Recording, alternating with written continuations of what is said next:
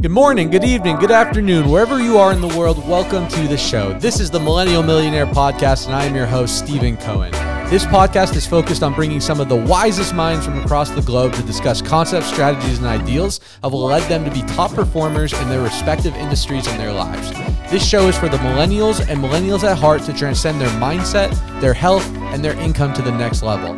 We are so excited to have you on this journey with us. Welcome to the show. Yo, welcome to the show, guys. Today, we have a special guest who I am super excited about, a good buddy of mine, Travis Chappell. Travis is a door-to-door salesman turned founder, investor, speaker, and podcaster. He is the founder of the CEO of Guestio.com, the highest quality guest and show booking marketplace in the industry. He is also co-host of the top-ranked Build Your Network and Figuring It Out, where he's interviewed people like Shaquille O'Neal, Rob Dyrdek, Grant Cardone, Josh Peck, and many more. Travis, super excited to have you on the show, man. Thanks for coming. Yeah, of course, dude. Thanks for having me. So you were actually a big inspiration for me to actually start my show, man, because I remember, we've known each other for, 2, 3, 4 years now. We met through the direct sales industry, through a mutual buddy.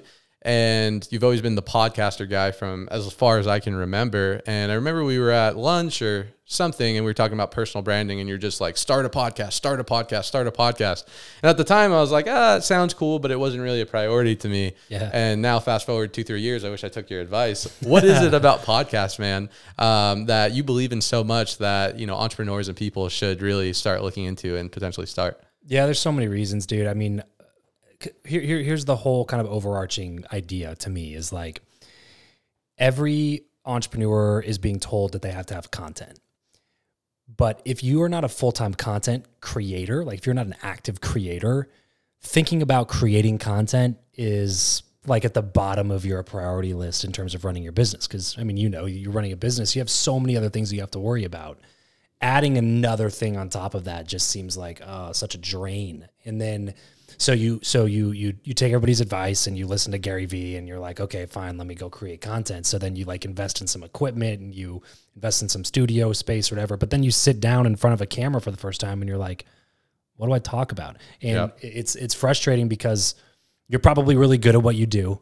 Everybody probably knows that you're pretty good at what you do, but it's a completely and entirely different skill set to sit down in front of a camera and speak not only intelligently and like and be able to keep one constant flow of thought, going throughout the time that you're filming, but also have it be actionable, practical, inspiring, motivational. For sure. And then so if you aren't naturally good at that, which most people aren't, then you have to have a bunch of prep time leading up to it. And you're coming up with these outlines and, let's talk about this. And it's like, or you have to hire a team and spend a ton of money on other people who are going to help you get that content out of yourself. And so for me, it's like starting a podcast is like the most simple way to have an engine that drives the rest of your content across all of your social channels. So like you and I can sit down and have an hour-long podcast episode where we talk about whatever from beginning stage entrepreneurship to the nitty-gritty details of running ad campaigns or like whatever we want to talk about. And then you or your team can take the entire, thing that we do here for an hour and they can pull, a dozen, 2 dozen different 30-second, 60-second clips, reels, YouTube shorts, 7-minute clips for YouTube or 30-second clips for TikTok or 4 points that you can outline and put into a blog post or send into a newsletter or write into or throw in your email copy. Like there's just so many things that come from it, and it doesn't require you to sit down and do all that crazy stuff that I was talking about before. Just a casual conversation. And then it checks off all the other boxes that are the reason to be creating content to begin with. The reason to create content to begin with is top of funnel activity. It brings in more attention awareness into your brand, right? But if attention comes into your brand and, the attention's coming into a leaky bucket, then that attention is going to fall out immediately and you're not going to have as good retention, which means you have to get more attention so that you can increase your retention. But if you repair the holes in the bucket with stuff like authority and credibility and borrowed association and things like that, like from interviews where like people are watching this interview right now, I guarantee you somebody watching this interview doesn't know who you are and somebody watching this interview doesn't know who I am. But now both of those people know who both of us are because we're sitting down and doing this collaboration together, talking about all these things. So people that are in your audience are going to see me for the first time. People in my audience are going to see you for the first time. And if they like what we have to say, they're going to actually go follow us. And so we get this little, injection of clout, credibility, authority, as well as a content engine that drives the rest of the channels that we do. And then on top of all of that, the network that I've been able to build in the last 5 years from doing my show is one that I never thought I would be able to have. It's just, there's something about hosting something. So like, if you're not going to host a podcast, host an event, host a meetup, host a dinner, like be a host and bring people into your world and see what happens. And so like the podcast is such a fantastic asset to be able to share with people with whom you just want to have some sort of a conversation or connection with. And then those relationships kind of build organically from there. So there's several reasons, and I just gave, 3 or 4 of the top ones. Man, there's so much sauce right there, man. Let's dissect some of that. So I totally agree with you, because I was that guy. I was that guy that dedicated a lot of time and, blood, sweat, and tears to getting really good at my craft, direct sales. Been doing that for the last 7-8 years, semi-successful, doing pretty well. And just like you said, seeing the 21st century and seeing everything going on in line, I'm like, I got to monetize personal brand. So I'm like, all right, what do I do? Well, I'm going to go make content. Yep. Thankfully, I have more resources than most people starting out in entrepreneurship. So I can outsource, I can, pay for a production team and do all those things. But even for myself, sitting here, 1 or 2 hours a week, just filming, watching a camera and talking about whatever I'm talking about, it got the job done, but it just wasn't super enjoyable for me. So much less enjoyable. Not as authentic. And to your point, you don't get that collaboration aspect. Right. And, the thing that really, I guess, sparked my curiosity when it came to podcasts is literally what you said. The power dynamic is so different. I think you either told me this or I heard it on one of your shows.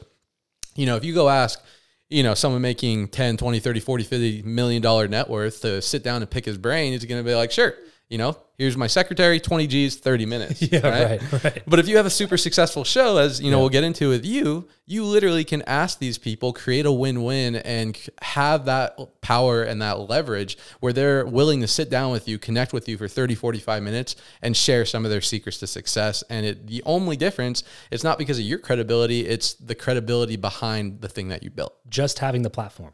Having the platform is the asset. Dude, the first times I realized this was like, You'll see this dynamic play out in real time if you go out to a bunch of events or you see people that are really high level interacting with each other.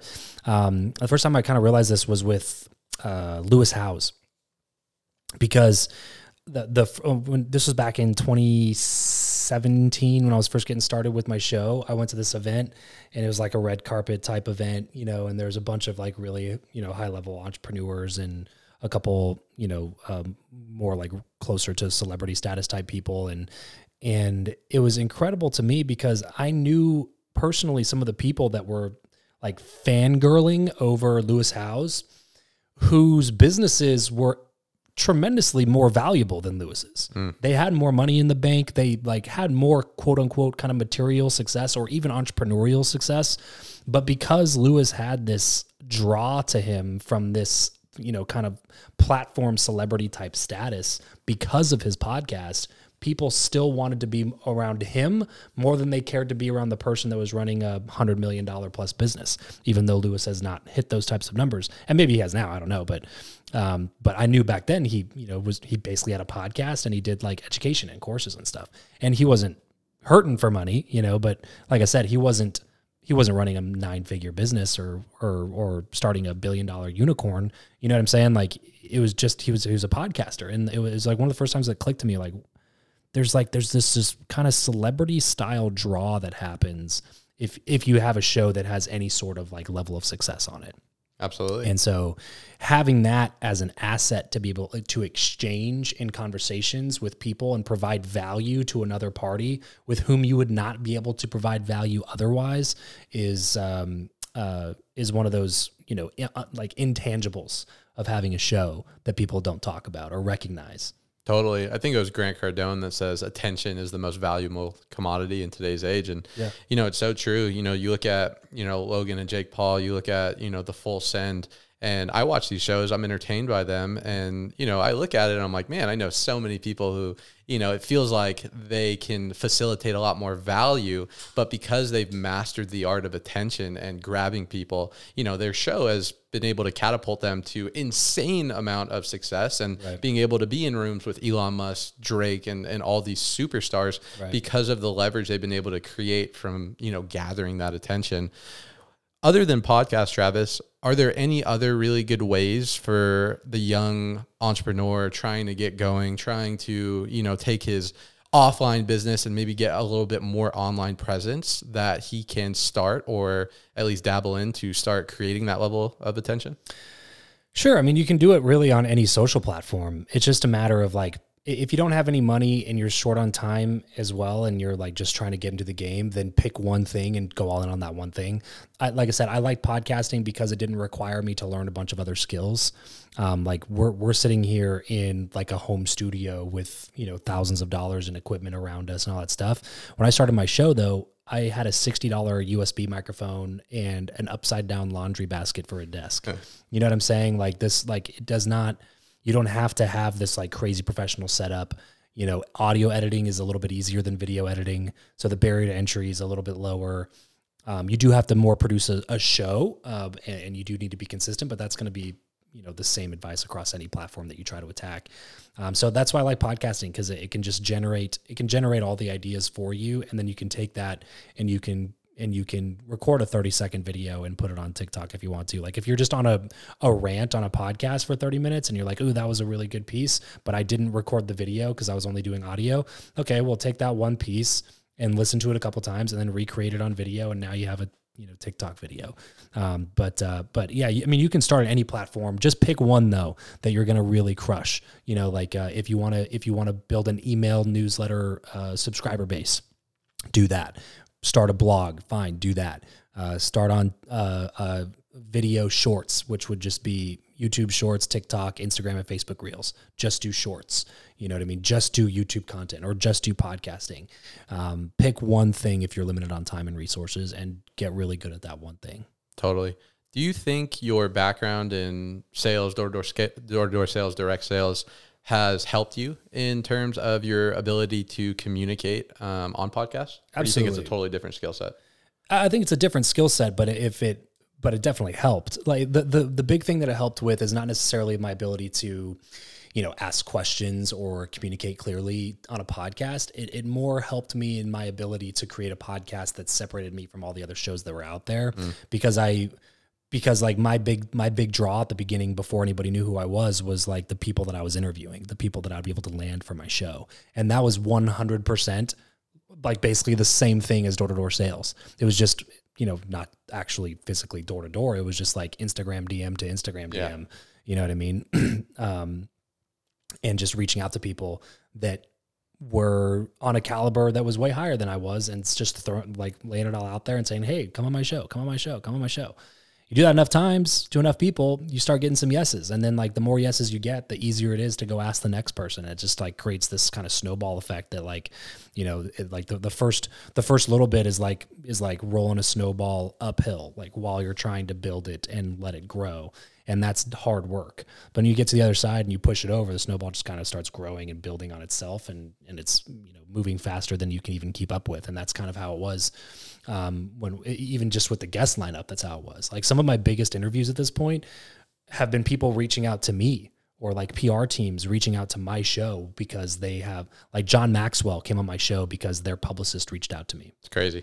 Tillman Fertitta, the owner of the Houston Rockets and one of the world's, I mean, I think he just took his company public through a SPAC last year. But before that, he was the largest privately owned, like 100% privately owned company in the country, like $6 billion worth of value in the company. And he was 100% owner, which does not happen. And he was in the restaurant industry, which is a difficult one to compete in. But anyway, so Tillman Fertitta came on my show because they pitched me. John Maxwell came on my show because he pitched me. I just had this guy on my show right before I came over here that was has a decentralized social media networking platform called Minds with like almost 10 million users. He's been on Joe Rogan a few times. Like he got booked on my show because of a publicist reaching out to us. It was no longer like me having to go out and find all the high caliber guests. It kind of, flipped along the way. And not to say that I don't do that anymore. I still do. But my point is it gets a little bit easier as you go along. And when I started, I didn't have any of that. And the door-to-door, like the ability to handle and face rejection and collect feedback and implement it into your next pitch, that all directly came from door-to-door. Totally. What was the point where you went from hunter to hunted? For sure, you're still out there, building, your Rolodex and getting influential, guests. But was there a shifting point for you? Was it a certain guest? Was it a certain amount of shows where you started feeling like, oh man, like this is actually really something, and you started to attract high caliber people? Yeah, it was probably like a year and a half in where my guest lineup was really good, and I got back up onto the top charts organically. So like what happened was like when you first launch, like Apple and other platforms rank your show a little bit differently. And so they weight the algorithm differently based on how new the RSS feed is and the traffic coming into the RSS feed. At least that's how it was at the time, and that's how we understood it to work. And so at first we did a ton of promotion on totally organic. I didn't have a ton of money at the time. Promotion, just trying to get people to listen to the show. And so we got up onto the top charts, but we were there for like 5 days, but it was enough for me to be able to like screenshot it for social proof when I was reaching out to high caliber guests or whatever, to be like, hey, you may not have heard of us, but we're at least taking this seriously. Like we launched and we're on the top charts from nothing, blah, blah, blah. But then it took us like a year and a half to get back onto the top charts after we exited after the first week. And I think that's when, because just from what I know about podcast data now, essentially what a lot of people do, like PR firms and stuff, if they're looking for a book tour for one of their clients, they go to certain categories, they download all the data from the top charts, and they reach out to the emails associated with those RSS feeds. So when I got back onto the top charts, and then my show had a bunch of credibility from the people I was interviewing, we started kind of noticing that a lot more people started reaching out to us. Super cool, man. Yeah, it's crazy. I mean, the caliber of your guest, and it's been super cool because, we met 3-4 years ago in a completely different space. I'm not even sure if you were doing your podcast and maybe just getting started, but to just, kind of see you from afar and, see you on your on social media and just continue to see these high caliber guests. It's like, whoa, like how is this dude pulling it off, to your point, right? Yeah. It's not like you're running $1 billion business to, right. Attract a Shaq type character onto your show. Right. I guess if you could break down, a quick 1, 2, 3, or, steps to success in terms of, getting your podcast started and then scaling it, what formula would you, recommend? Yeah. The very first thing is commitment and consistency. Cause it's just like, if you don't have that from the beginning, it's going to be really difficult during the times where you're kind of questioning, like, why am I doing this again? Like, well, this isn't really moving the needle for me as much as I thought it was going to. And so at the very beginning, I had committed to releasing consistent content for at least 24 months. Is that like a show a week, 2 shows a week? For me, it was 3 a week. 3 a week. I was doing 3 episodes a week, and they were all interviews. So, and I was doing that in addition to door to door. So that was, I think when we met, I had just started my show and just moved to Vegas. And I was still doing door to door to kind of pay the bills, but I really was trying to figure out how to make my show work. Sure. And so, yeah, commitment to consistency is like the very first thing, because the number one killer of shows is lack of consistency. Even if you have a big audience, or even if you are a big name, it doesn't matter. You have to remain consistent. Sorry to cut you off. Is that more for the algorithm? Is that more just to, attract and keep fan base? What is that consistency base? Yeah. Yes. And yes, both, they want to continue showing your content to your listeners, and your listeners want to continue consuming content from you, because podcast listenership is different. You can follow, 1,500 people on Instagram and still feel like you're relatively staying in contact with a fair portion of those people. With podcasts, if you're listening to podcasts a bunch, you listen to 6 to 8 in your total lineup. Mm-hmm. And so you have to fight to stay in that lineup. And if you are not releasing episodes consistently, then you have a much higher tendency of being replaced in those listeners' lineups. They're just going to find another show that they like that does put out consistent content. And so you just can't bounce around. People have to come to trust that you're going to have an episode for them when they want to have an episode to listen to. So that's the very kind of barrier to entry, very first thing is commitment to consistency. And really, if I was to throw another thing in there, what I always tell people from the beginning was consistent quality content with context is what will win over a long period of time. Context meaning you're putting it right in front of the right people, you're doing it consistently, and it's high quality. Like you're actually putting thought and detail into, like a lot of people start a podcast. I'm like, stop starting a podcast and start a show. Like start a show. Think about Jimmy Fallon, think about Oprah, think about all these shows that are massive that millions of people tune into every week. Think about how much work and thought and detail goes into every single one of their episodes. Like, don't expect to be Joe Rogan. Don't expect to just turn on the mic, bullshit with your friends for an hour and a half or 3.5 hours or 5 hours, like some of his episodes, and then just like release it and watch it explode overnight. Like, do not expect to do that. You have to like turn it into a real show. And so that's what I mean by quality, is just like think about your audience, think about what they want to hear, try to entertain and add value at the same time. Like, how can we turn this into something that is actually something that I would tune into if I were my ideal listener? So consistent quality content with context is kind of like the main thing, and you got to commit to doing that for a certain period of time. After that, it's really a function of how much money you have in your bank account, because like the real answer to podcast growth is marketing the show. And it, I mean, in any marketing context, the whole game is figuring out how much money can I spend without losing my ass completely on this, right? Like that's kind of the whole game, is like, if I spend money right now to acquire this customer, how long is it going to take of them paying me before I make the money back that it took for me to acquire them and then some, right? So in podcasting, it's the same equation. It's just going to be a little bit longer time period, because it's going to cost you, multiple dollars per subscriber. But if you do the math on what sponsorships and things like that are willing to pay you, it's not multiple dollars per subscriber. So you have to be willing to say goodbye to money for 6 months, 8 months, 9 months, especially when you're first starting, because when you're first starting, you got to get to like a certain threshold before anybody's going to spend any money sponsoring your show. Totally. So at the very beginning, it's like you got to be willing to spend, a decent amount of money just to get up to the point where you can start monetizing. And then after you start monetizing, then you can have a little bit, at least more predictability around it, where it's like, okay, I know we're making whatever, $5,000 a month on this through sponsorship revenue now. So if we spend $5,000 a month on getting more listeners, how many more listeners are we going to be able to get at that like rate of spend? And how quickly does that allow us to increase our sponsorship revenue? And then figure out whatever equation you're okay with. You know what I'm saying? Like, because, some people, like you look at someone like a Reid Hoffman, I don't know how much money he spent on his podcast launch, but it was a ton. He just exited LinkedIn for $1 billion though. So it didn't really matter for him. He could have, dropped $10 million in marketing on it and had it not work that well. And he still would have been like, nah, whatever. You know what I mean? So he started Masters of Scale, and it blew up, and the podcast is massive.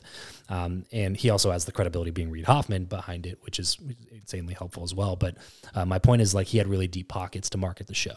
Sure. And so it did well right out of the gate. So the question then becomes like, okay, if I'm only making $5,000 a month, am I okay spending $10,000 a month in marketing, where I'm losing $5,000 every month, but I'm able to more aggressively grow my audience? And how long will it take me to make up that difference between the $5,000 I'm making now and the $10,000 that I'm spending?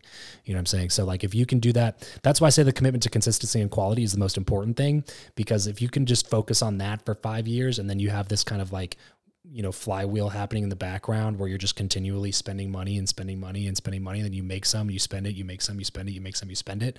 Then it's up to you how much you want to do that until you're not wanting to spend money anymore, and you actually want to take profit and make that your thing. For a lot of people, that number would be a lot smaller than it would be for probably either me or you. But there's a number for everybody. Somebody listening to this right now might be like, $5,000 a month, like sign me up. I'm done. I'll quit right now. $5,000 a month. For you, it's like $5,000 a month. Okay, that's kind of that's cute. It's like, well, how do we take this to $100,000 a month in just pure passive sponsorship revenue? Because then that would allow me to be able to step aside and like be able to do this a little bit more full time, or focus on it a little bit more effectively, or whatever. So you got to come up with the numbers that you want, and then you got to be willing to like invest to get there. And that's the big problem, is that whenever I tell people that piece of advice, it's never the advice they want to hear. It's like, well, there's got to be this thing or that secret, or I can get on these charts or do this thing or that thing. And it's like, you can do a ton of other things. Don't get me wrong. It's not the only way to grow a show, but it's the only way to predictably and repeatedly grow a show in a way that's actually going to have impact on your numbers. That and then getting booked on other podcasts, barring any sort of just like intangible viral moments that come from social media or, big media mention that you can't really engineer. There's my point is like there's a lot of ways to grow that might not involve that, but like I said, predictably, repeatably, like, yeah, you're gonna want to have a budget. And is there a point where you made that realization, or is there a point that you would advise people? Is it after, X amount of shows or X amount of traction where then they should start, turning up the marketing machine? Or is it start off if you can afford it and you have the resources? Because I'd imagine most people listening to this, like myself, is they want to start a podcast part-time to leverage that networking aspect that you talked about. And two, obviously to create some type of recurring income long-term to hopefully exit them out of whatever they're doing for their active income. Mm-hmm. Now, is there a certain point where people should start kind of turning that marketing machine on, or is it just kind of depend on where they're at, where their finances at, and what their goals are? Yeah. It's going to depend for every single person listening to this. My overarching advice would be as soon as you start the show, start marketing it, but just start with a smaller budget. Start whatever you want to do. $500 a month, $100 a month, start with something to get used to the idea of marketing the show. But then you can turn up the heat whenever you want to turn up the heat. And like I said, that's going to be just based on how much money do you have, how much money you're comfortable losing until you make it back, and how much money can you make once you start making it. So that's going to be obviously wildly different for everybody. And where do people find a marketing company? I know that's something that you guys do with your company. Can you elaborate a little bit about that process? And if people are interested, like myself, it's definitely something that I want to start looking into as the show starts to grow and as I start to get consistent content out there to definitely start, the monetization aspect. So there are a lot of individual companies that will do it for you. Like that's why we have an agency, because we have relationships with, a dozen different companies that we use as kind of vendors based on that particular person that we're working with, the type of show that they have, the type of listeners that they want. And then we go out to these kind of like ad networks and we kind of represent our clients and manage their spend for them. But if you're just trying to do it yourself, like just literally Google buy podcast ads. And, there's several marketplaces, there's several different software tools, there's several kind of big scale agencies. The only problem is like with a lot of the agencies is that you have to have a minimum spend. So if you're, if you're talking about $100 a month or $500 a month, like up giant platforms, an agency is not going to manage your spend for you. But you can go spend it on the platform though, probably, like if you just go to Red Circle or you go to AdvertiseCast or some of these other ones, maybe Gumball, you might be able to find some ad spots and just buy them yourself and see what that does to your audience growth. Like you can go to Overcast and buy ads on their media player at overcast.fm. You can go buy ads there. They're pretty expensive, like dollars per subscriber for, especially in the business and education categories and some of the more like coveted, listener spaces, but you can do it. And like I said, to me, it's just better to start doing it and get used to marketing it.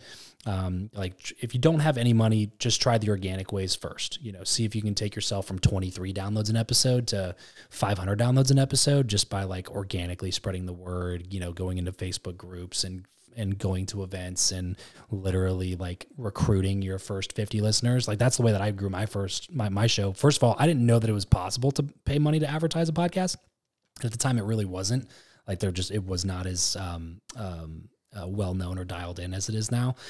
So I did very organic from the beginning, and we got up to 5,000 downloads an episode pretty organically, just from like continuous effort over a 2-3 year period of time, and then you can always grow from there and start spending more money if you can actually start monetizing your show.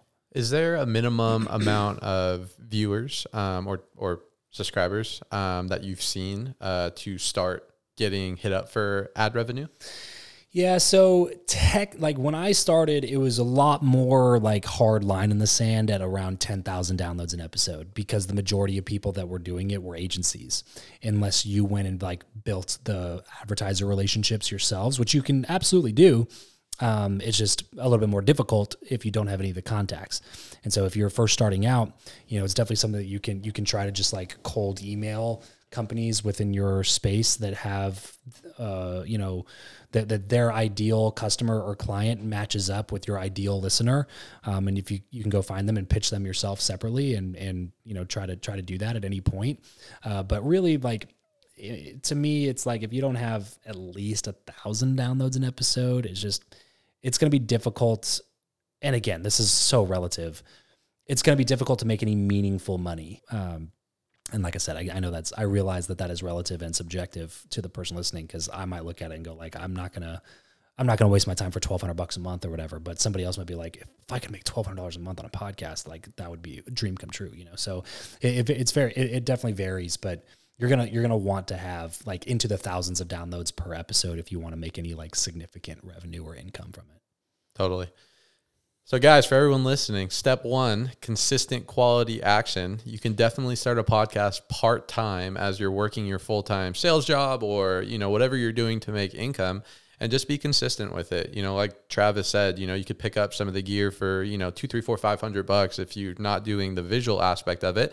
Start getting consistent, leverage the networking component of podcast. And by doing that, you could, look up, maybe if you have some extra money, hit up Travis, get some agency going, and, start getting that passive income going. Travis, was there a guest, whether it was someone you looked up to for a while or someone that you've known about, that you either reached out to or that reached out to you, that you're like, holy shit, like, this thing is actually starting to work? The first one that I realized it. Yeah. The very first one that I realized it on was with Grant Cardone, just because when I was in door to door, like, he was the sales guy. So I've consumed a good amount of his podcast content, his books and things like that. I studied his materials, the, Closer Survival Guide and different things like that from Grant when I was doing door to door. And so him and like Gary Vee and a couple other people were the people that I started following when I first started like getting into any sort of personal development world. And so he was one of those people that was just like, it seemed like he was so far away from anything that I could attain or any person that I could talk to. And he was one of the very first big guests that I got, that I was like, that's like, it's like, I'm sitting down, and I got to record it in studio, like in Miami, with him in person.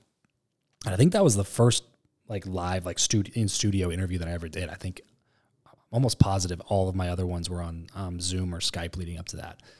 And that'll tell you when I started my podcast back when Skype was still a part of the conversation before Zoom completely took over video. But yeah, pre-coronavirus. Yeah, exactly. So I used Skype at first, and then I think that was my first one. But yeah, so Grant was like the very first one where I was like, if this is possible, what else is possible? You know what I'm saying? And how did you land Grant? Was it, because I know, Grant charges $10,000 for an hour on a phone call. Is it just through connections? And that's an old number that you just said. $10,000 for an hour with Grant would be like, I'm almost 100% sure it's at least $100,000 for an hour at this point. 10x'd it. Yeah. Yeah. Go figure. But literally though, I think that is the actual number now, is $100,000. Cause I have a couple friends who've done it. I think it's $100,000 for an hour. I believe it. But yeah, to your point, I got it for free because I had a podcast, And so the way that I got Grant was, and this, like I said, I like going into this sometimes because I think that people watching or listening to this can at least relate to my story in a certain way, because like what we've been talking about, I wasn't a massive celebrity. I wasn't a massive influencer. I didn't have a multi-million, I didn't have a multi-million-dollar business or like a best-selling book. I was just a guy that was doing door-to-door sales that started a podcast. That's it. Like, zero special things about me, no existing network, not deep pockets, like none of those other things. But I was able to basically, what I tell people is like, you got to infiltrate the inner circle if you want to like really get in touch with somebody. It's all about the people that surround them. It's not about that person, because everybody's trying to get in touch with the person. So how do you get in touch with the people around the person? And I started. So that when I first started, I reached out cold on Instagram, hadn't even launched my show yet. And he ignored me, which, rightfully so. Makes sense. And so from there, I started basically knocking off people that I knew that he knew, people that he was interviewing on his show, people that he was going to have speak at 10X Growth Con, different people like that. So the second time that I reached out to him, my show was still like 400 downloads an episode. It was not a big show by any stretch of the imagination, but I had figured out how to get some really good people on who I knew were in his inner circle. So when I reached out the second time, the only difference in the reach out was that I listed off about a dozen names, like Brad Lee and Ed Milet and Elena Cardone and Jared, his VP at the time. Now he's the president of Cardone Enterprises. And then like Lori Harder and Carrie Kasem, all these people that I knew were speaking on his stage, that I knew that he knew, liked, trusted, or had done business with in some context, some other context. And I listed all of them off in the reach out message. And then he saw that one and he got back to me and said, and I also told him that I was going to be in Miami like the next week. And so I was like, when I'm in Miami, let's see if we can get this done. And he was like, yeah, come through, see us. And he gave me his assistant's number to text her and work out the details. And that was it. So I booked my flight to Miami right after that, because I definitely was not already going to be there. I was just, trying to make it seem as easy as possible for him to say yes to the interview. And flew out and made it happen like within like 5 days of that message. That's insane, man. And I imagine, when you get a whale like that, then everything just becomes that much easier, because then you have that credibility, that guest where you can leverage for people that are super high quality guests and individuals in their respective fields, but probably look up to someone like Grant Cardone. And by association, they're like, oh, well, if Travis had him on his show, like, of course I would love to be on your show. I call them the anchor guests. It's the ones that everybody wants to draw up to. They want to pull themselves up to that level. They want to be perceived as the same level of those people. And so if you go get some of these like big anchor guests, then that's where the perception of your show is anchored. So anybody that's like below that level, quote unquote, currently, it's much, much, much easier for them to say yes to it, because they want to be perceived as above where they are. That makes sense. So it's just like, if you can get a few of those, and that's one of the reasons I love Guestia, which is obviously like really biased to me. It's that, app that we built, but it's like a Cameo, but instead of booking a 30-second happy birthday shout out, you can pay somebody that's a big name to come on your podcast or your, YouTube channel, your Instagram, whatever. And so we have a lot of people in there that can act as those anchor guests. And it's like, yeah, but I have to pay for them. It's like, okay, well, if you were going to put together an event and you were going to get a speaker lineup, you're going to have to pay for speakers. Like, they don't just do stuff for free. You have to pay for people's time if they've earned the right to charge for their time. And so on Guestio, you can go book some of those anchor guests. Like I said, I'm not under the guise that everybody needs to pay for every guest. We've done over 800 episodes of the show. I could count on one hand how many people I've actually paid to come on my show. But the people that I pay to come on my show make it way easier to go get other people who I want to get on my show who aren't at the level of the people that I pay to be on my show. That makes sense. So at the time I was just earning every single anchor guest, but it would take me months at a time to be able to get them on. But every time you get another one, it's like, again, it makes it just way easier. So now it's at the point where it's like, if I'm reaching out to somebody, I literally just go to their Instagram profile and I see who they follow. And then I list out every single person who I've had on my show who I know that they follow. Even if it's like 19 people, it's like, I don't care. I'm listing out like all of them, as many as I can, just to be like, the idea is you want to make it as easy as possible for that person to say yes during the time they're reading the message, where they don't have to do any additional research. Anytime that you like reach out to somebody whose time is scarce, if you give them more things to do with their time, they're way less likely to do the thing that you're asking them to do.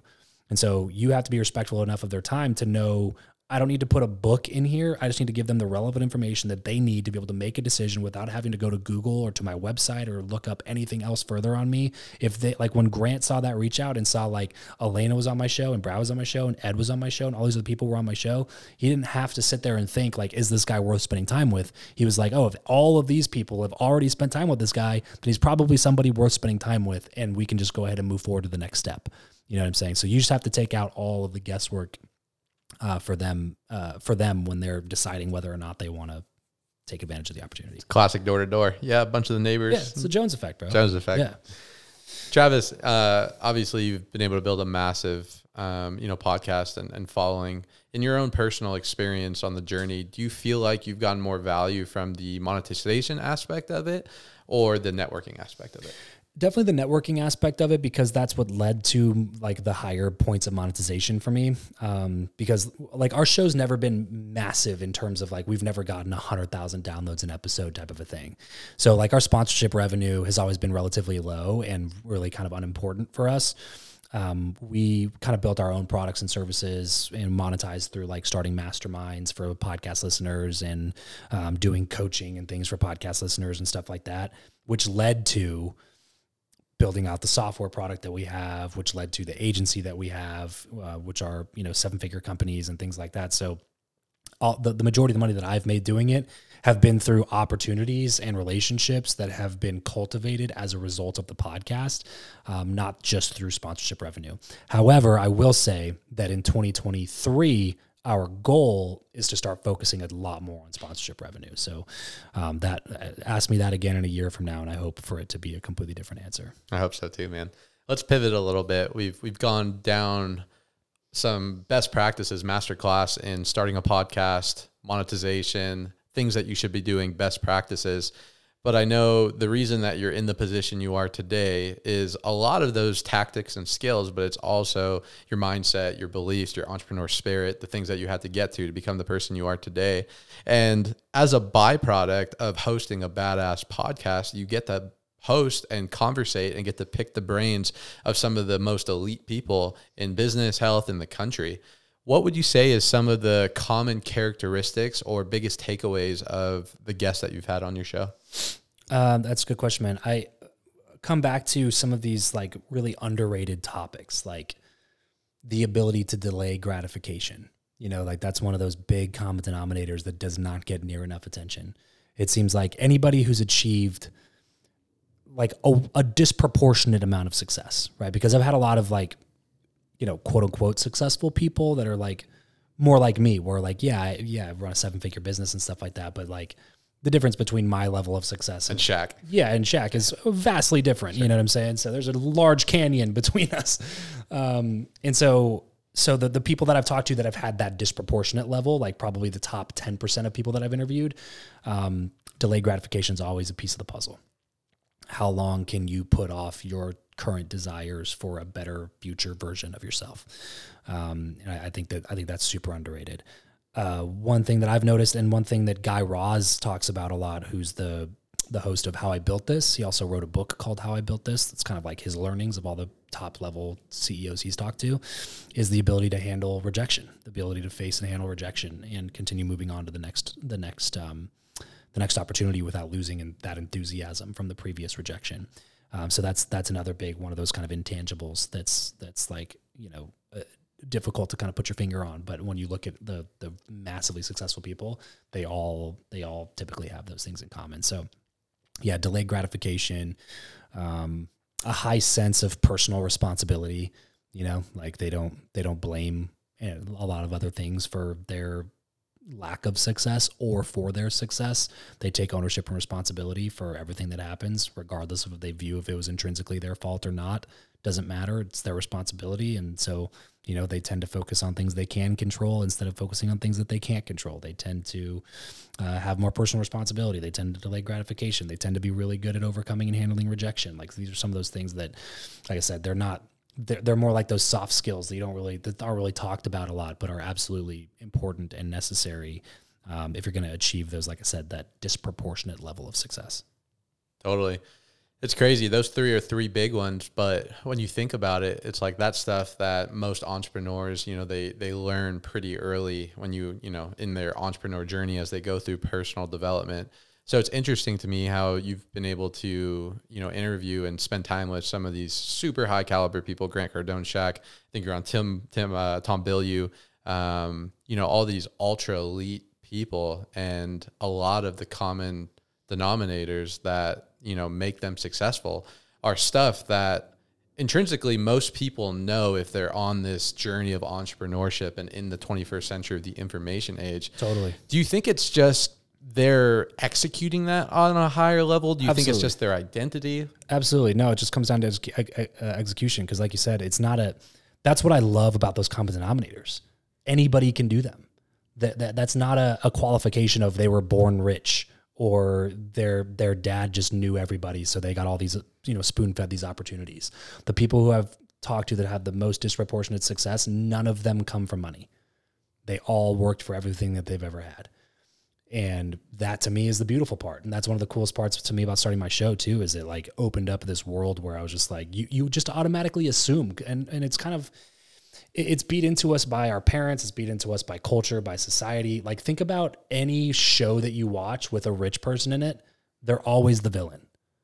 There's not like any show on television that looks at a rich person and like actually paints them to be like an ethical person with strong morals and high values. They tend to be just like the evil villain of the show, even if they're the protagonist, like in Billions. I don't know if you ever watched Billions, but like the main guy in that show, who used to be the main guy in that show, was somebody that's like still the protagonist and still somebody that you root for, but they still have this like, yeah, but he became this way because he was willing to like do this and deceive that person and lie and steal and cheat type of a thing. And it's just like, my experience has been such the opposite, is that like the most successful and richest people that I've talked to have been like the most abundant, the most valuable, the most value creating people that I've ever talked to. And so we have this idea that if somebody has a bunch of money, it's because they're doing stuff that's either like not above board, or they're doing stuff that is just like something that I could never do. I could never do that. Like, oh, I can never be that person. And that might be the case with somebody like a Shaq or a LeBron James or something like that, where it's just like, well, yeah, the dude was born 7'1", not born 7'1", but yeah, that's genetics. There's nothing I can do to be that. But what he did after the NBA, anybody can do that. You know what I mean? Like what Grant was able to do, anybody can do that. In terms of like, you don't need to be this special individual with a super high IQ that went to Ivy League schools, and like normal people can become extraordinary if you're just willing to do the things that most people aren't willing to do. It's not a matter of if you can do them. It's a matter of if you're willing to do them and for what period of time. And that last factor is like the point that I think a lot of people give up, because like at first it sounds awesome.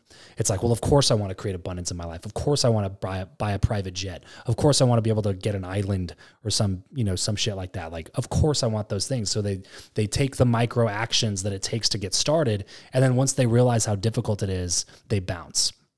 They either bounce because they let that control the narrative of them believing in themselves. Like, it got hard and I couldn't figure out a way to do it.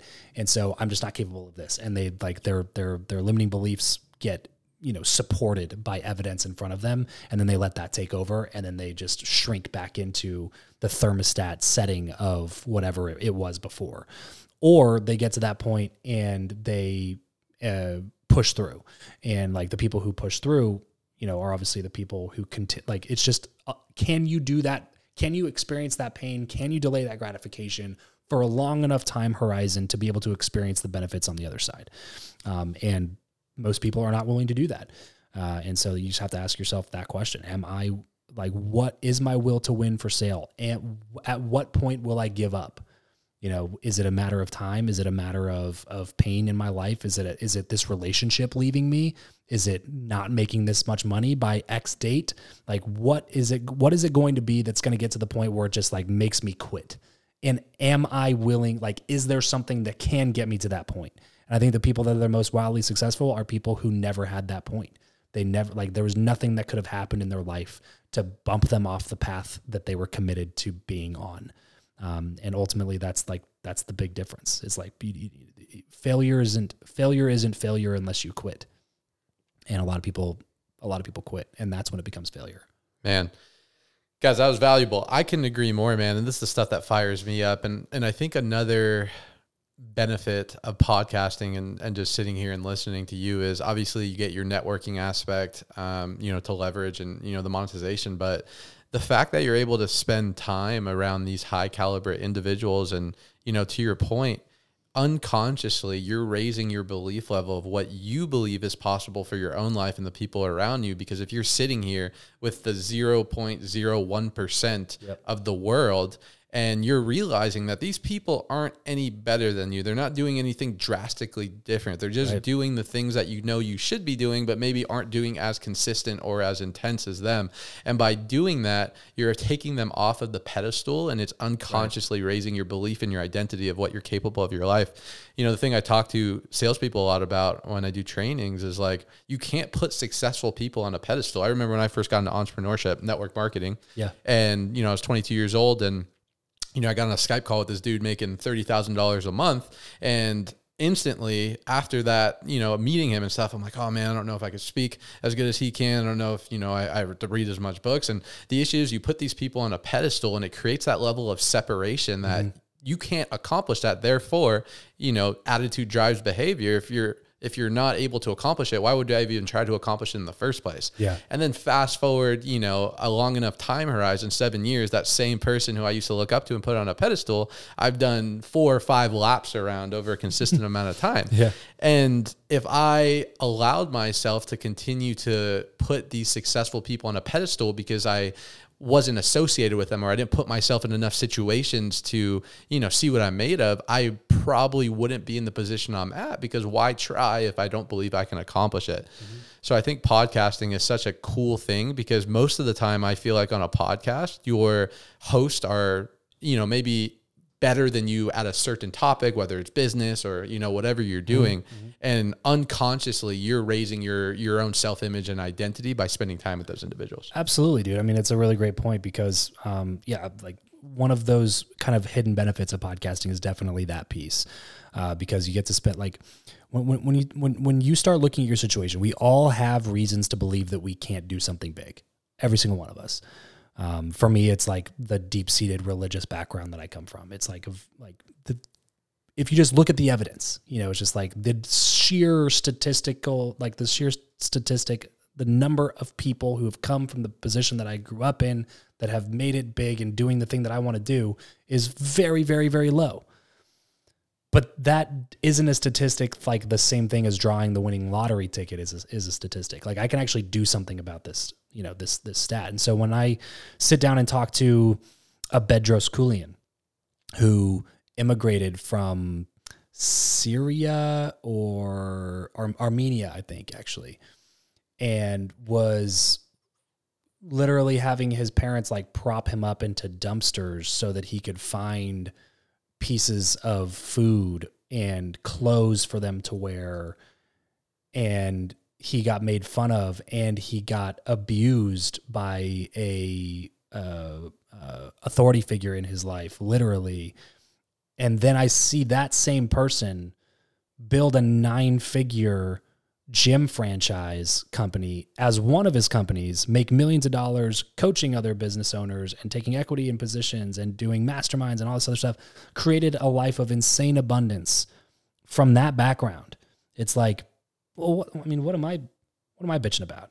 You know what I'm saying? Like, you see a Patrick Bet-David literally come from war-torn Syria and Iran and come to America not speaking the language when he's a kid, and like selling t-shirts on the corner of sketchy areas in Northridge, you know what I mean? And then all this, and then he goes into the financial space and starts working for this like financial firm and just learns selling, and then creates his own insurance company and then sells it when he's 40 for multi 9 figures. Like, the dude's sitting on like $500 million or like at least $200-300 million in cash right now, on top of the media empire that is Valuetainment, that's continuing to grow and expand. He was interviewed on Joe Rogan recently. Like, he's growing his brand, his personal brand. He makes so much money, has so much deal flow, and that's how he started.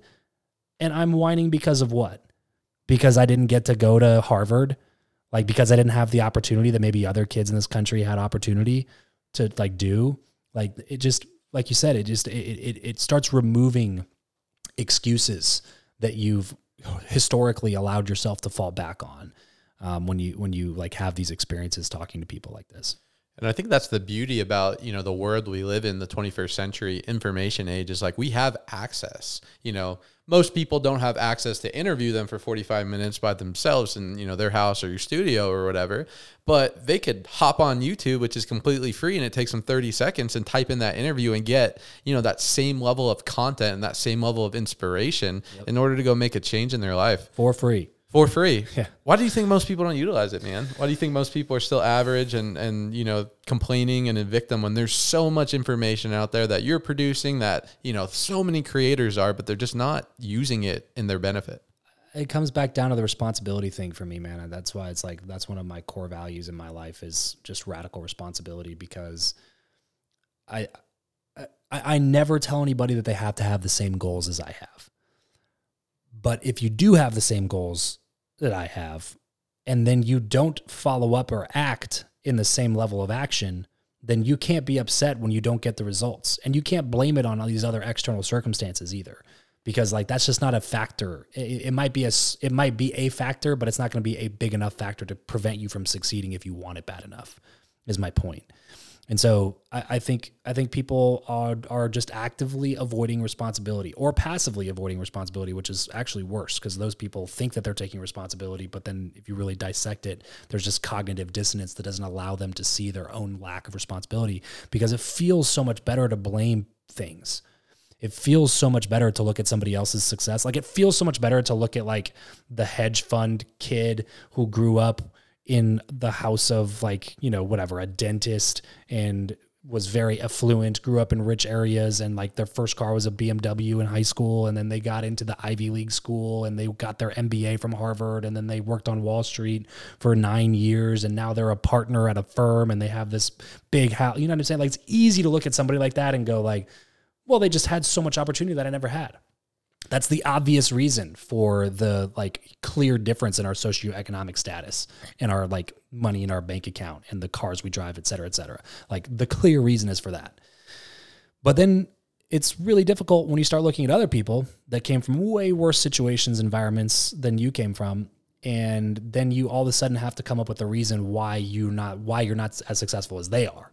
That's the difficult one to bridge. And so like people just start internalizing the problems in their life or the obstacles that they run into, and then they start assigning these problems to these like exterior circumstances that they have no control over, and it makes them feel better about why they haven't gotten where they want to go. It makes them feel better about why they haven't quit their job yet. Well, because I have this thing and that thing, and they don't know what it's like to do this and this, and if I were them, I would of course be able to do it like the way that they did it, but I'm me, so I can't do it that way. And it's just like they get in their own mind, feed themselves whatever bullshit allows them to be able to bypass any sort of responsibility in their life and blame their lack of success or their abundance of poor circumstances on anything or anyone else besides themselves. And as long as you continue to do that, as long as you continue to skirt responsibility, and as long as you continue to feed the negative thoughts in your mind and get around other people who continue to feed those negative thoughts, you're gonna be stuck. And so most people, like, I think that's why I always recommend an environment shakeup for most people. It's like, if you're stuck, if you've been like feeling stuck for a while, probably the best thing that you can do is do something drastic to like shock your system into thinking a certain way or doing something different. It's like everybody agrees that your environment is what shapes you. There's not a person I've ever talked to on my show that has not agreed with that statement. Like your environment shapes you. Your environment turns you into the version of the person that you're going to become. What nobody talks about is that you shape your environment. So ultimately, you shape you. If you can shape your environment and your environment shapes you, then you're the one that's in control of who you will become. So you don't have to ask yourself, like, what do I want to do? You want to ask yourself, who do I want to become, and who do I need to get around that will help me become that version of me? You know what I'm saying? Like, do your friends actively support your dreams, or do they actively trash your dreams? Do your friends drag you down? Do they push you up? Do they recommend books that they're reading, or do they want to just like get you to play video games from midnight to 7 a.m. so that you're too tired the next day to work on your dreams and goals? Like, are you just drinking and going to the bar and not doing anything productive when you're with those people? You know, like, do you live in an area, even if it's like an actual physical area, like a city that sucks? Like, that's where I come from. I come from a city that sucks. So what did I do? I moved from the city and moved to Vegas without knowing anybody that lived in Vegas. I take that back. My brother-in-law lived here at the time, but we moved to Vegas like just on a whim because we're like, nothing happens here. I'm sick of being in an area where like nobody's doing anything. Nobody's pushing themselves forward. Companies aren't moving here. Jobs aren't growing. Like, nothing's happening here. Why am I still here? Because I know that the future vision of where I want my life to be does not line up with the way that everybody lives their life here. So what are the odds I'm going to be like the unicorn in the area and be the one that comes out of this community being like this? Probably not very high. Like, why would I shoot myself in the foot to see if I can walk? Let me just go somewhere where there is an environment where I can meet people, where they're up to big things. There are companies moving here. There's jobs happening. There's innovation. There's excitement. There's something happening going on here. Like, get me out of this crappy environment, put me in this good environment. And then the good environment is what starts allowing you and turning you and shaping you into the person that you can become. And then the person you become is the person that's capable of achieving those goals. It's like, well, I want this thing and I want this thing. Like, what are the steps to go get that goal? It's like, no. What are the steps to become the person that's capable of achieving that goal? Because likely you are not. And that's people don't want to hear that. People want to hear the message of like, everybody's special. Like, bro, bullshit. If everybody was special, nobody would be special. Being special is like by definition, not what everybody else is. You're not, like, odds are you're not special. Shaq, yeah, he's special. He's 7 feet tall. Like, he of course has like a genetic advantage when it comes to playing basketball, right? Like, that's to me what like special is. But if you're listening to this right now, odds are you're not special. So like, get over it and go make yourself special. Like, you know what I mean? Like, I just don't vibe with the mentality of like, oh, everybody's, you know, you're so special and like, you're just so amazing. And it's just like, you're probably not. Like, everybody's like, you're capable of doing whatever you want to do. And it's like, you are currently not capable of doing whatever you want to do. Future you might be capable of doing whatever you want to do, but guess what future you does? Future you doesn't hang out with the people that you're currently hanging out with. Future you doesn't spend your money on a bunch of dumb things that depreciate in value immediately. Future you does not get in credit card debt and make dumb financial decisions. Like, future you focuses on how to earn more income. Future you focuses on reading books instead of watching Netflix. Future you like goes to the gym and doesn't just sit on your ass all day and just eat potato chips. Like, future you stops drinking, or like, you know what I'm saying? Like, the current version of where you are is not capable of achieving the things that you've set out for yourself. And if you are, then you're not setting big enough goals. Man, you're firing me up. I couldn't agree more. And to your point, it's like everyone knows what they need to do. If I want to go get a six-pack, I know I need to go to the gym 5 to 6 times a week, probably hire a trainer. I can't eat carbs and sugar. I need to drink a lot of water. I need to drink, do my supplements. Like, intrinsically, everyone knows how to get to where they want to be, but they're not willing to sacrifice. They're not disciplined enough.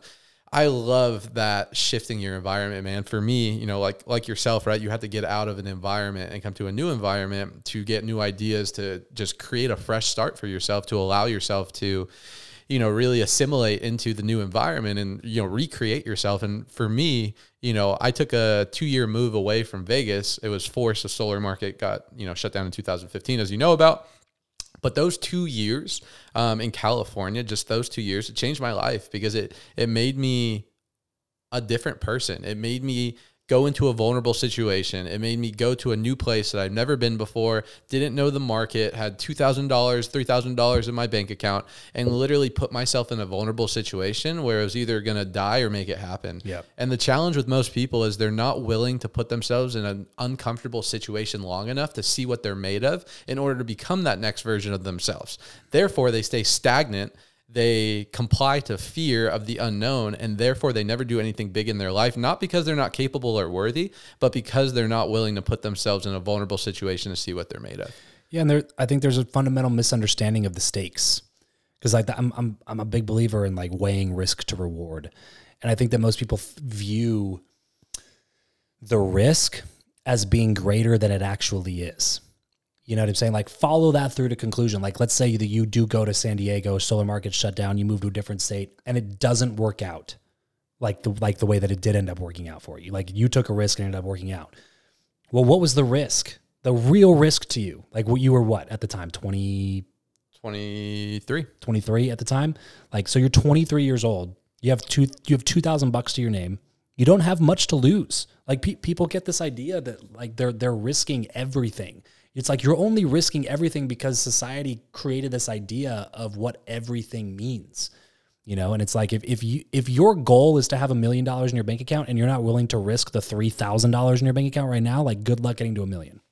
You know what I'm saying? Like that's my whole point is like you're people assign way too much value to what they're told to assign value to, even though it doesn't hold any value in their lives.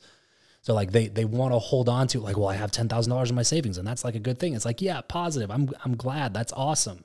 But also if you want to have $1 million in your bank account, it's going to be difficult to not risk that 10 grand at some point. Yeah. You know what I'm saying? Like, no, totally. If you want that, you're going to have to take some sort of an action and it's going to feel uncomfortable and you have to be okay with if it doesn't work out.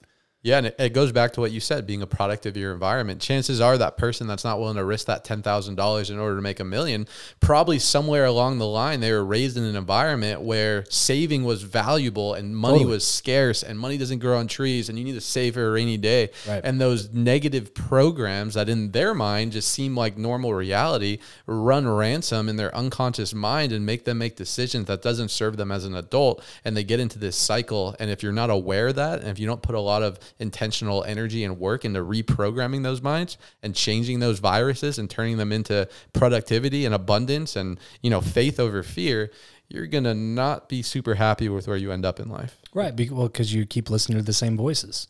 It's remarkable to me how many people listen to people that don't have the results that they want in life. It's remarkable to me. And like, I get the draw to it because you're typically listening to people who love you. You're typically listening to people in your life that are closest to you, your closest friends that have known you since you were 6, that you party with and that you hang out with, that are like ride or die friends. It's your mom and dad. It's your grandparents. It's your aunts, uncles, cousins. It's your significant other. It's like somebody who loves you, typically who's giving you advice like this. That's like, you've done such a good job. Like you graduated from college. Like take the job offer. Like don't be dumb. Don't chase this dream and this path.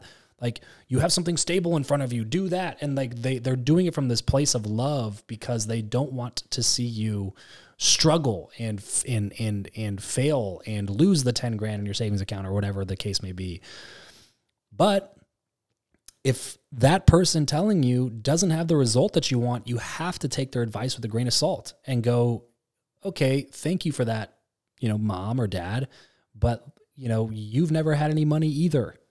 So like, why am I going to give all of this clout to the advice that you give me about having money when you've never had it? Or why am I going to give somebody clout for giving me advice on getting a 6-pack when they never had one? Like, it just like, you don't have to be willing to trade every single aspect of your life for that person. But I always tell people, like, never take advice from somebody who you're not willing to trade places with in that area. Like, if you don't want a business that looks like their business, then be careful about their advice. Just be careful about it. I don't say like, you know, ignore them or tell them to, you know, fuck off. Like, just be careful. Take it with a grain of salt. Like, think about it a little bit more thoughtfully. Like, if somebody's telling you how to go make $1 million and they have 10 grand in their bank account, maybe get some advice from somebody who has $1 million. You know what I mean? Like, their advice is going to be totally different, completely and totally different. And so if you never get yourself out of that environment where that's all you ever hear, then you're going to be that big fish in the small pond. Totally. You know, because somebody's like, oh, well, 10 grand, that's a lot. You know, it's like, well, if you think 10 grand is a lot, then you're hanging out with a bunch of people who don't have 10 grand. You know what I mean? Like, there's no way to think $10,000 is a lot of money once you get around people who have real money, because it's like, oh, actually 10 grand is like a month of expenses. Start thinking about money in terms of how much you need to live your life, not about money in terms of like how many video games you can buy. You know what I mean? Like, that's the real test of if you have any money or not. Yeah, it's that survive to thrive shift, right? Most people, unfortunately, out there in society, they're just surviving. You know, they're making enough money to pay their bills. They're doing enough at work not to get fired, and they're just getting by. because that's their paradigm. Most people's paradigm and most people's brain, as you probably know, is we're conditioned to survive, right? Yeah. We're conditioned, from, thousands of years ago to protect ourselves from danger and threat. And since there's no more saber tigers anymore, right? The modern day threat is not being able to pay your bills. The modern day threat is caring about what society. The modern day threat is, I'm not going to move and take that big opportunity, even though I probably should, and it'll change my life, because what if I fail, and what if my family thinks and my friend thinks, and so on and so forth. And it's so unfortunate, because if you allow that survival brain to run your life, as we've been talking about, you're not going to receive any of the reward of taking risks, any of the reward of diving into the unknown and doing something big. And unfortunately, you're not able to get that level of deep challenge, because human beings are made to go through adversity. I believe we're made to go through hard things. If you're not doing anything hard in your life, chances are you're going to have a hard life. I forgot the quote. It says, if you do in life what is easy, your life's going to be hard. But if you do in life what is hard, your life's going to be easy. Most people are living a hard life, that they can't pay their bills, and they're unhealthy, and they're not fulfilled, and they hate their relationship, because they chose the easy path. They chose the path of least resistance, right, and they bought into what society told them they should be doing. Yeah. Struggle's always going to find you. It's just a matter of if you chose it or not. You know what I'm saying? Like, most of the struggle in my life is chosen struggle. It's like I have a lot of stress and anxiety because I decided to start a software startup as a non-technical founder with no co-founder. You know what I mean? Like, that comes with anxiety and stress, because you raise money and you build a software and you have multiple people depending on you for income and like their living. Then that's going to come with some difficult things, and it's not easy to do. And it's not easy to to solve a lot of the problems that we're trying to solve in that particular business, but also I chose that. And every time I get in my own head about it, man, why did I do this? It's like, I chose this. You chose this path and you did it for a reason. Remember why you did it. You know what I mean? Or I just take a job and I sit there and I do my job every day and I get my paycheck and then I leave and I come home. There's nothing exciting or thrilling or fulfilling about it. I'm always in the shadow of my own potential, and I, get depressed and struggle that way. And then I start gaining weight because I'm depressed and I don't want to go to work and I don't have any money and I can't have any, and I don't have the freedom to quit because I need the money to be able to pay my bills and support my family and raise my kids. And it's like, well, now I'm stuck. You know what I mean? And it's like, well, I would way rather have the struggle that I choose rather than the struggle that just kind of is thrust upon me by my own decisions. 100%, man. Choose your hard. Yes. Travis, do you have a favorite guest or one that stuck out the most? I mean, easily Shaq at this point. I used to really struggle with that question. And probably my second favorite guest would be a really difficult question to answer, but Shaq is easily the top one for me, and not because he's Shaq, not just because he's Shaq. It's because he was this is childhood hero level for me. I was a big basketball fan and played a lot of basketball. I had Shaq jerseys, I had Shaq bobbleheads, I had Shaq basketball cards, fucking plaques and pictures, and just my room was covered in Shaq, basically. He was my favorite player by a long shot. So I always wanted to talk to him about, just because I was a kid and I was a big fan. But then when I got into the business world, it was we almost grew up together in that sense. He's, obviously a lot older than I am, but in terms of when I was a kid, all I cared about was basketball, and I watched him play basketball until I became an adult. And then when I became an adult, he was done playing basketball, but then he got into the business world. And as an adult, I liked the business world. And so I was a fan of him in business and still am. So it just kind of kept carrying into adulthood with the things that I was a fan of from him. So he was definitely a big one for me in all aspects, because he is Shaq and everybody knows who he is, but also just because I was such a massive fan of him for so long. Do you think that moment changed you, when either before the interview, when you found out you're getting the interview, or after the interview? It was another one of those Grant moments where it was if this is possible, what else is? There's several moments like that in my life where I look back on, and it's every time you do something that you previously thought you were not capable of doing, it's just another deposit in your confidence and your ability to go do it again. Well, what else do I think that I can't do that I really want to do? And how do I do that? I always tell people now, it's assume it's impossible, sure. But ask yourself the question, if it were possible, what would you do to make it happen? Assume it's impossible. Getting Shaq on my show, that's impossible. Okay, fine. It's impossible. But if it were possible, how would it be possible? What would I need to do to be able to go get him? You know, whatever it is, this income level, oh, it's impossible. Okay, it's impossible, sure.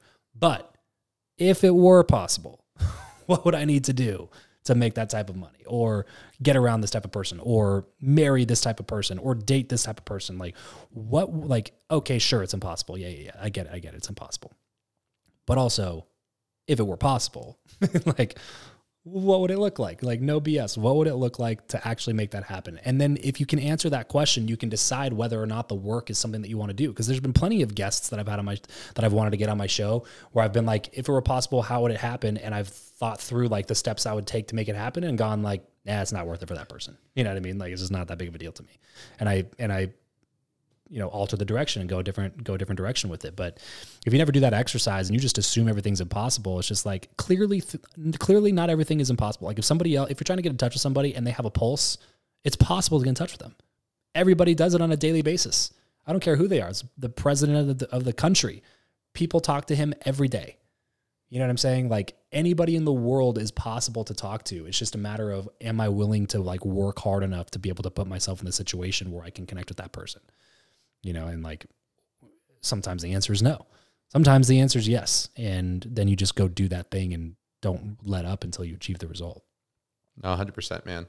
That Shaq thing's big. You know, the reason that came to mind is, you know, we're talking a lot about success and, you know, accomplishing big things. And for me, when I look back at my own life and my own career, a lot of the things that I thought at the time were impossible, maybe as a child, for me, you know, buying my parents a house was always kind of like my chief aim, as Napoleon Hill talks about in My Big Why.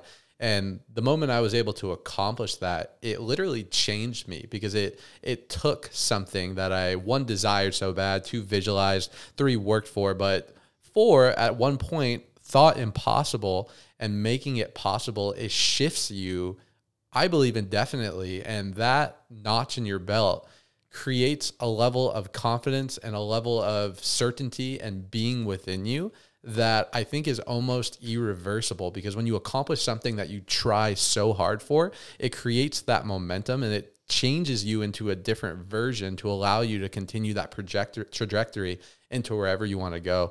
And I feel like most people, and it doesn't need to be that big of a win. It doesn't need to be buy your parents a house or go interview Shaq. But those little wins that in the moment you think are out of reach or impossible, when you hit that and you start to stack that, then you're building momentum. Then you're starting to create a little bit of a catalyst in your life to go out there and accomplish bigger and better things. It's happened with everything, man. That's one big thing I think door-to-door gives you, is the ability to set a goal and actually achieve it based on a direct input that you have 100% control over. Like, door-to-door sales is not that hard in terms of like the action that you have to take. Like, you want more sales? Knock more doors. That is it. That's the only thing that you have to do, is knock more doors, because you're going to get better as you knock more doors. You know what I mean? It's going to take fewer doors to get that many sales next time. But this time, all you have to do, the literal only thing, is go knock more doors. So it's something you have like that direct input, and you have this goal that seems impossible. Like, it was very much that way for me with door-to-door. I think like those early notches in the belt, to your point, I think were big, you know, confidence boosters along the way, where it was like, did I just make 15 grand this month? Like, knocking doors? Like, I never thought like 6 figures. I'm going to make 6 figures this year. You know what I mean? Like, back when I was like looking at that, that seemed like an impossible thing. But you put in and you make the goal. You become the person capable of achieving the goal, and you put in the work, and then you get the goal. It's like, what else? What else did I think was impossible that now I just know is a matter of the equation? And how can I work that equation in my favor? You know, and that's how it became with like raising capital for my software startup, or building my agency to a 7-figure business, or interviewing the people that I've interviewed. It's like every single time it's that exact thing. What's the equation, and how do we figure out how to make it work? You know, 100%, man. Travis, it's been absolutely amazing, man. My last question for you: if you could go back in time to Travis 7-8 years ago, before the podcast, before all the knowledge and experience and, you know, success that you've had, knowing what you know now, what would you do differently, or what piece of advice or lesson would you tell future Travis in order to expedite to getting where you want to go? I mean, anytime I go back to before I started a podcast, I would tell myself to start a podcast sooner. And especially in that particular time period, because the difference between the podcast landscape in 2013 and 2017 is massively different. And I would have been able to achieve a lot more in that 4 years rather than the subsequent 4 years, just due to the nature of like the saturation of podcasts. But if we're assuming that that's not a piece of advice I'm allowed to give, because I would give myself that advice anytime, then it would be something around like not being afraid to sacrifice earnings for learnings. When I was younger, and this would be different advice based on like the age, but since me 7-8 years ago would be like 21, 22, or I guess now 23. I would really go for like, hey, what's a version of life that you want to have when you're 35, 40, and who has that version of life now? Go do whatever you can for that person. Like, be their assistant at first, be an intern, an unpaid intern at 23, and go work for that person for free and work your way into their world. Get into their mind, learn how they think, get in on their meetings, be their videographer, like just get around them, learn, soak up as much information as you can, because you get the connections that they have, but you also download the information that they have, and you can implement that into your own life. And if you go, like, for perfect example, Jared Glant, he's the president of Carter Enterprises. He's got like a multi 8-figure net worth at this point, and he's just been an employee from day one. And I don't know, now I'm sure he has some equity in the company as being the president. I'm sure that there's some sort of like an equity and a rev share type situation going on there. I don't know, but I would almost bet on it. But at the beginning, he was just an employee, is my point. He got around somebody who had something that he wanted, and he stuck with them and helped them build something big. So that would be like, don't go to, like, try not to go to a corporation that's already massive.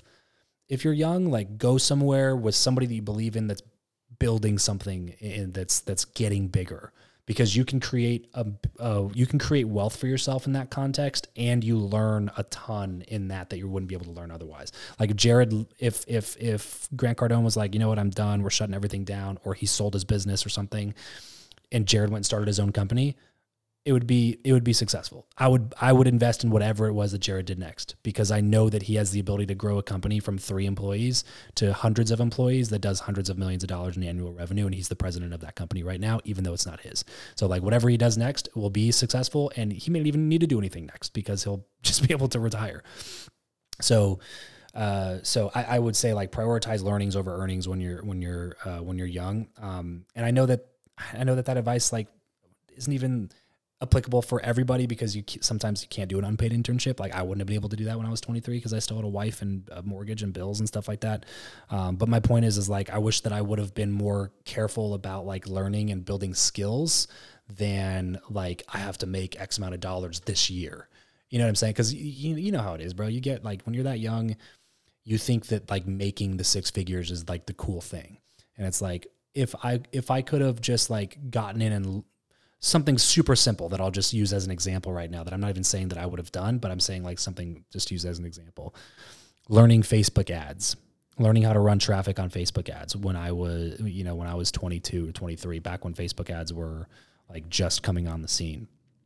If I just went and worked for like a small ad agency that was growing and had a really great leader and learned from them, and I became one of their big media buyers and blah, blah, blah, even if I was only getting paid a salary of 70 to 80 grand a year or whatever, and I made less money from 20 to 25 than I did doing door-to-door at 20 to 25, like that skill set could have made me infinitely more money going into the next thing. So I don't know. I think learnings over earnings. And like I said, door-to-door was a really good skill set to learn as well. So there's that, but I think that would have been the big thing, is like, I wish I would have been more open to working for somebody else. Cause at the time I was like, I'm an entrepreneur and I don't work for anybody else. And big ego, small bank account. Yeah, totally. That was that guy. So, obviously ended up working out okay, but I think that I would have had a little bit more value in terms of like, I wonder how you actually run a company that's going from $3 million in revenue. Cause like when Jared's joined Grant, they were doing like 2-3 million in revenue.